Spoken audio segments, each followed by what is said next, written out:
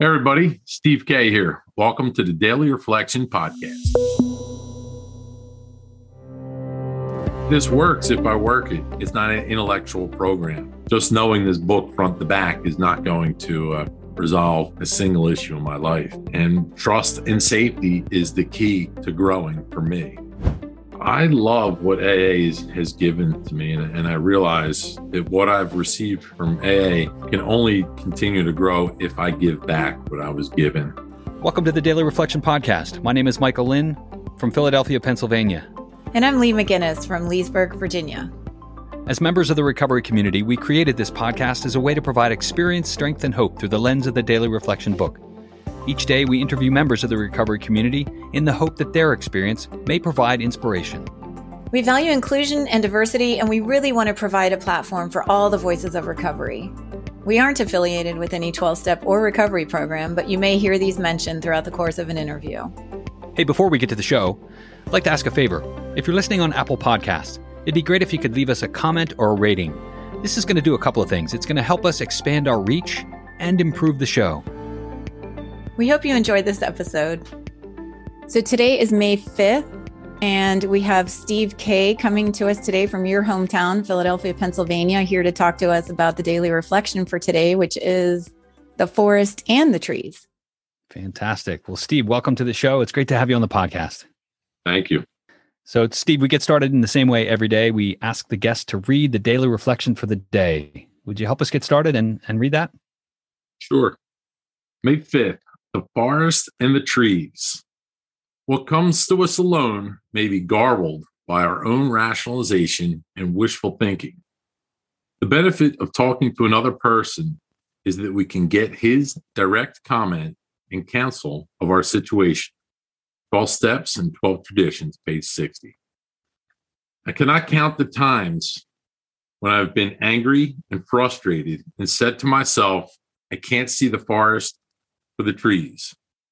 I finally realized that what I needed when I was in such pain was someone who could guide me in separating the forest and the trees, who could suggest a better path to follow, who could assist me in putting out fires and help avoid the rocks and the pitfalls. I ask God when I'm in the forest to give me the courage to call upon a member of AA. Well, thanks for reading, Steve. And before we get started, what's your sobriety date? July 15th in the year 2000. Wow. As I read this, I think of so many things. I'm curious what comes to mind for you. I'm thinking about not listening to my sponsor in the early days and not wanting to be fully disclosed what was really going on. And specifically, I remember the first in Philadelphia, we have a tradition here for Thanksgiving where they open up one of the meeting rooms for everyone in the whole city to come, and many people from my home group can go. And I couldn't tell anybody that I had no place to go, and I didn't go. Completely lost in the forest about connecting being such an important thing, and I never missed it after that year, though. Connection is so important. So tell me a little bit about what was happening that drove you into the rooms. I was falling apart from the inside out is what it,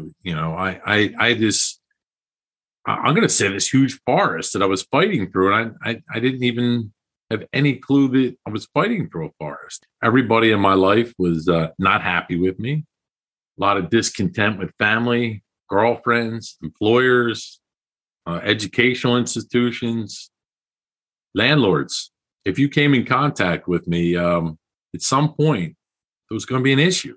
And it was starting to hurt when I came to the pain of all that. And I would just get loaded to deal with it all, so it was a reason to stay drunk and high all the time because of all these people and situations. If you had these situations, you'd be drunk and high all the time too. What made you decide you needed to make a change? Well, I'm going to say the higher power made a decision for me, at least to get to my first meeting. I was working in a company that had two people in it, me and an owner of a company. And at the time I was a software programmer, and it was just he and I, and we just got wasted every day and developed the business. So my world had gotten that small and convenient. But even that got so frustrating one day that I quit that job, and I answered the phones too. And we hired a guy to answer the phones. And I left that work situation for about 90 days. And when I came back, that man that we'd hired, unbeknownst to me, was sober 8.5 years, and made a suggestion that maybe I could check out AA based on what he was observing from my interactions with him in the business and what he had heard from my employer, or the person who was employing me. So I got this little nudge, and I went to my first meeting, and for the first time in my life, I realized that there were other people in the world that had scrambled eggs like me, and they were talking about it. That's how I got to my first meeting. I got woke in AA, or about AA. Yeah. Was that painful? Coming to realize that other people had kind of seen your behavior. Yeah, I was in a suicidal state. I didn't want them to see it anymore. Granted, on the outside, they were seeing something different that was on the inside, but I couldn't fake it much longer. I was in intense pain that I wouldn't wish on anyone at that time when I came in. Incomprehensible pain. I can relate to that incomprehensible demoralization that you can't see often on the outside. And, we're in the 5th month. The daily reflection is really talking about sharing our true nature, our true selves with somebody else, and helping us sort of differentiate truth from the false of it all. How was that process for you? Because you're talking about sort of living a lie and living not to your true self. And then all of a sudden you're talking to somebody else about all these things. How was that for you? Well, initially, like I said, I was not willing to let everything out all at once, but it was a relief to tell at least some of these war stories that people could relate to. And I could say out loud what was really happening. Crazy stuff was going on with my family. I mean, specifically, I know this is an Al-Anon issue, but my father's statement to me when I told him I was in AA is that I better not talk about him. It was amazing having a sounding board for that. I don't want to say people laughed at me, but they kind of laughed when they heard that, like, welcome, many of us have that same dynamic in our lives where the family was too worried about, the image that was coming on them, not the fact that I was dying. That can be difficult to deal with. Relationships are really difficult, especially when you're trying to get sober. So was your father was an alcoholic? My dad, I'm going to say, was a little bit of a garbage head, but he's a full-blown cocaine addict when I was in high school. And he decided to stop stealing from every entity in his life and stop paying bills for 4 years and just travel and party while I was in high school. This is what it felt like. And I was part of his supply chain, and I'll just leave it at that. Do you feel like it might be hereditary? Do you feel like you might have gotten some of those tendencies from him? The longer I stayed sober, the more I realized I was just like him, even sober. I was like him. I was finally willing to admit that the fruit doesn't fall far from the tree. And I was just like him, even though I had this great disdain for him. Yeah, it's interesting. You're bringing up like a topic that is near and dear to my heart too, which is that this is a family disease. It's never just one person affected by it. And I'm kind of curious, and I'm skipping ahead and we can go back, but how has the program of recovery, because you're 21 now, I think, right? 20. You're 20. How has the program of recovery that we participate in here helped you with these family dynamics? Well, I could give you one story. My father was kind of having a crazy, bottoming out in his life. And I was 2 years sober. And he called me for help, never asked me for help in his life. He was suicidal. He was nuts. And as a result of me being sober, I said, you know what? I got to call you back. I don't know what to tell you to do. It was the instant response, and calling my sponsor and him giving a very simple answer, like, tell your dad to go to the closest hospital he's at and check in. So my family started to ask me for help, I'll just say. And at this point, my father, may rest in peace, and the rest of the family's in some sort of recovery at this point. As amazing as that, I wound up being the leader into recovery. Oh, it's amazing. So in some ways, do you feel like you're giving your family hope that there's hope for folks with this disease? Yeah, and I guess it kind of starts with some vocabulary too. Like, we didn't realize these words even exist, or that there is hope. And I got relationships back in my family that I thought would never, ever, ever occur, on any kind of level. And today from this place, I realized it was about me needing to do the work, not about them changing. Tell me about those relationships. I know that you're close to your brother now, and that wasn't always the case. Tell me about how that came back together. Well, my brother in my 16th year of sobriety finally asked me what I was doing. It wasn't initially about recovery. It would become recovery. But I had done some work that he became curious of, and he went and did this process. He would take me out to dinner after this on the third day of this process and cry his eyes out, man, and admit that he had been a complete asshole to me my entire life, crying his eyes out, this nice restaurant, swearing it would never be like that again. And that wouldn't be the truth, but it was a huge breakthrough. It's been a work in progress still. It has not been perfect. Listening to you talking about this, it just reminds me how higher power, the universal energy, whatever, is at work in all the things. And that, from misery and darkness can come radical change, like probably for generations to come. It's like you broke the chain. And that's really powerful to think about, because you talked about where you were before, and now you've been the catalyst for huge change, which who knows how it's going to impact the world, for generations. I don't know. That just hit me as like an incredible gift. What do you think about that? I'm just thinking, as you're saying that about my sister inviting me to watch her kids when she first got divorced, and like that doesn't happen when I'm not sober. She doesn't ask me to come and stay at her house and get her kids off to school, like, beyond comprehension. And ironically, she's the last one to come into recovery, but she's in. She said she's now 95% right about everything. She might be 5% wrong about something, but before she was wrong about nothing. You can't buy that, We've talked quite a bit. I don't think we've ever really gone to the subject of our individual conceptions of a higher power. I want to talk a little bit about what your conception of a higher power is, and how, like the Daily Reflection says, God can help you through that forest and give you the courage. Tell me a little bit about that. I'm the educated variety around and I'm a believer in discipline of spiritual practice. It would start with going to a morning connection where people would get together and do morning prayers and whatnot.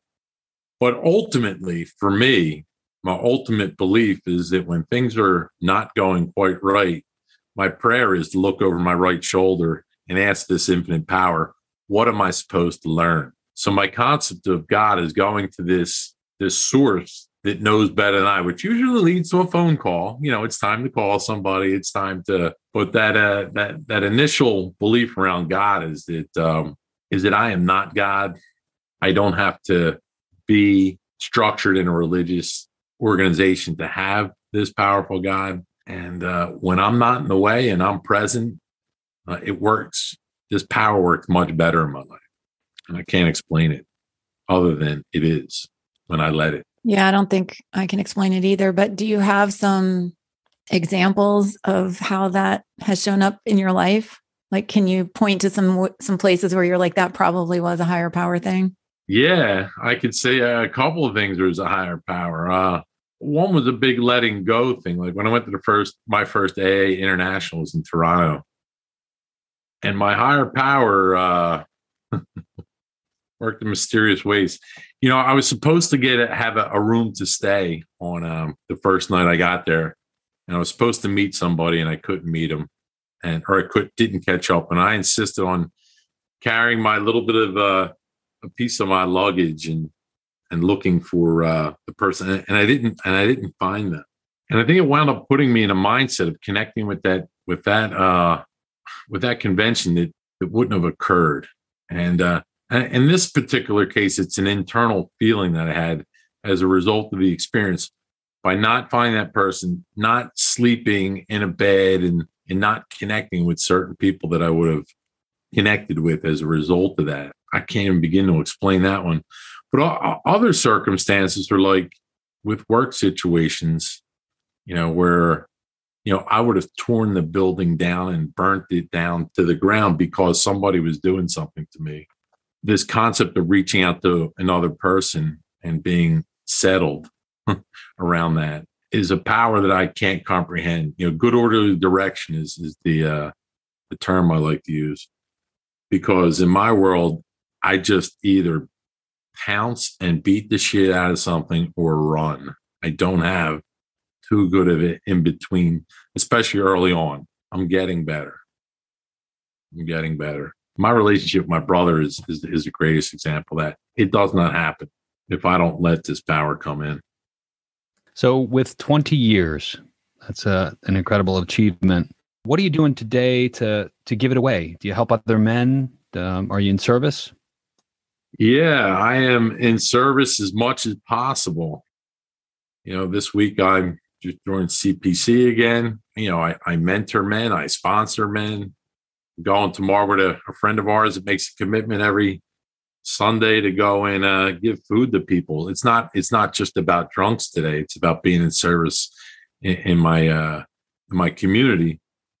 But I would say through sponsoring men and supporting others through phone calls and just letting people listen to my experience, strength, and hope of how things didn't work. I think I have an uncanny ability of explaining to someone how something didn't work for me when they're trying to work through something, and when they can't see it. I can explain how I did that. So on a regular basis, I talk to alcoholics.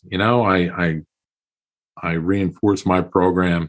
That's what I do. I'm going through the steps again with a sponsor, which my sponsor has 14 years on me, and he claims that it's giving him benefit to be able to go through the steps with me also.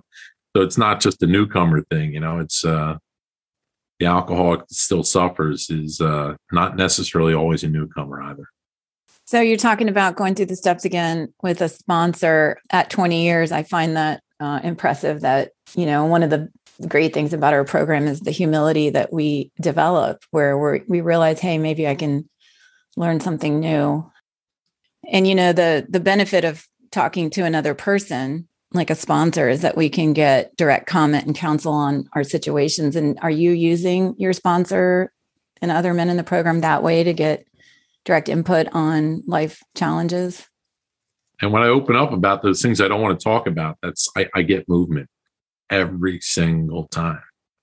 The insanity of being 20 years sober and knowing that that's going to occur and still not doing it lets me know that this disease is still alive and well in me and still wants to repress and deny certain situations. Well, it's interesting you say that. After 20 years, you're not cured. You still feel like you still have this thing. What we get is a daily reprieve. Tell me what you might want to let the newcomers know. Oh, I always want to let newcomers know that they have a choice. And I always are asked the question, do you want to go back to where you were? I don't want to go back to, and I can tell them where I was. And, like some of those things I told you in the beginning about, getting here. This works if I work it. It's not an intellectual program. Just knowing this book front to back is not going to resolve a single issue in my life.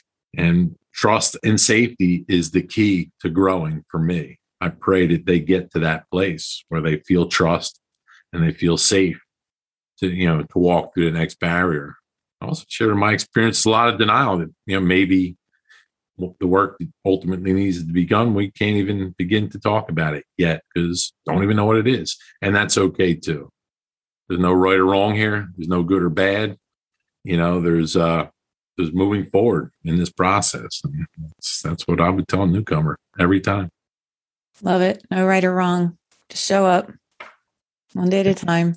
So as we begin to wrap the episode, this has been a fantastic conversation and just want to thank you for stepping up and being willing to do this with us. Is there any Any final thought? Anything you want to make sure our listeners hear? I love what AA has given to me. And I realize from my heart that what I've received from AA can only continue to grow if I give back what I was given. I can't reiterate that enough. And I do forget. And lest I forget, I believe that the work pays off as I continue, not as I know. As soon as I say I know, I'm hitting the wall again. Steve, it's been a great conversation. Thanks so much for sharing your experience, strength, and hope. Thank you for having me. Thanks for coming. Great conversation. Thanks so much for listening. If you want to find us online, you can follow us on Facebook at facebook.com/groups/Daily Reflection Podcast. You can find us on Twitter at Daily Reflector. You can read stories of recovery from our community at blog.dailyreflectionpodcast.com. Please don't forget to give us a rating on your podcast app. We greatly appreciate it. Have a great day. This podcast produced by Lee McGinnis and Michael Lynn. Audio editing services by Jeff Bain.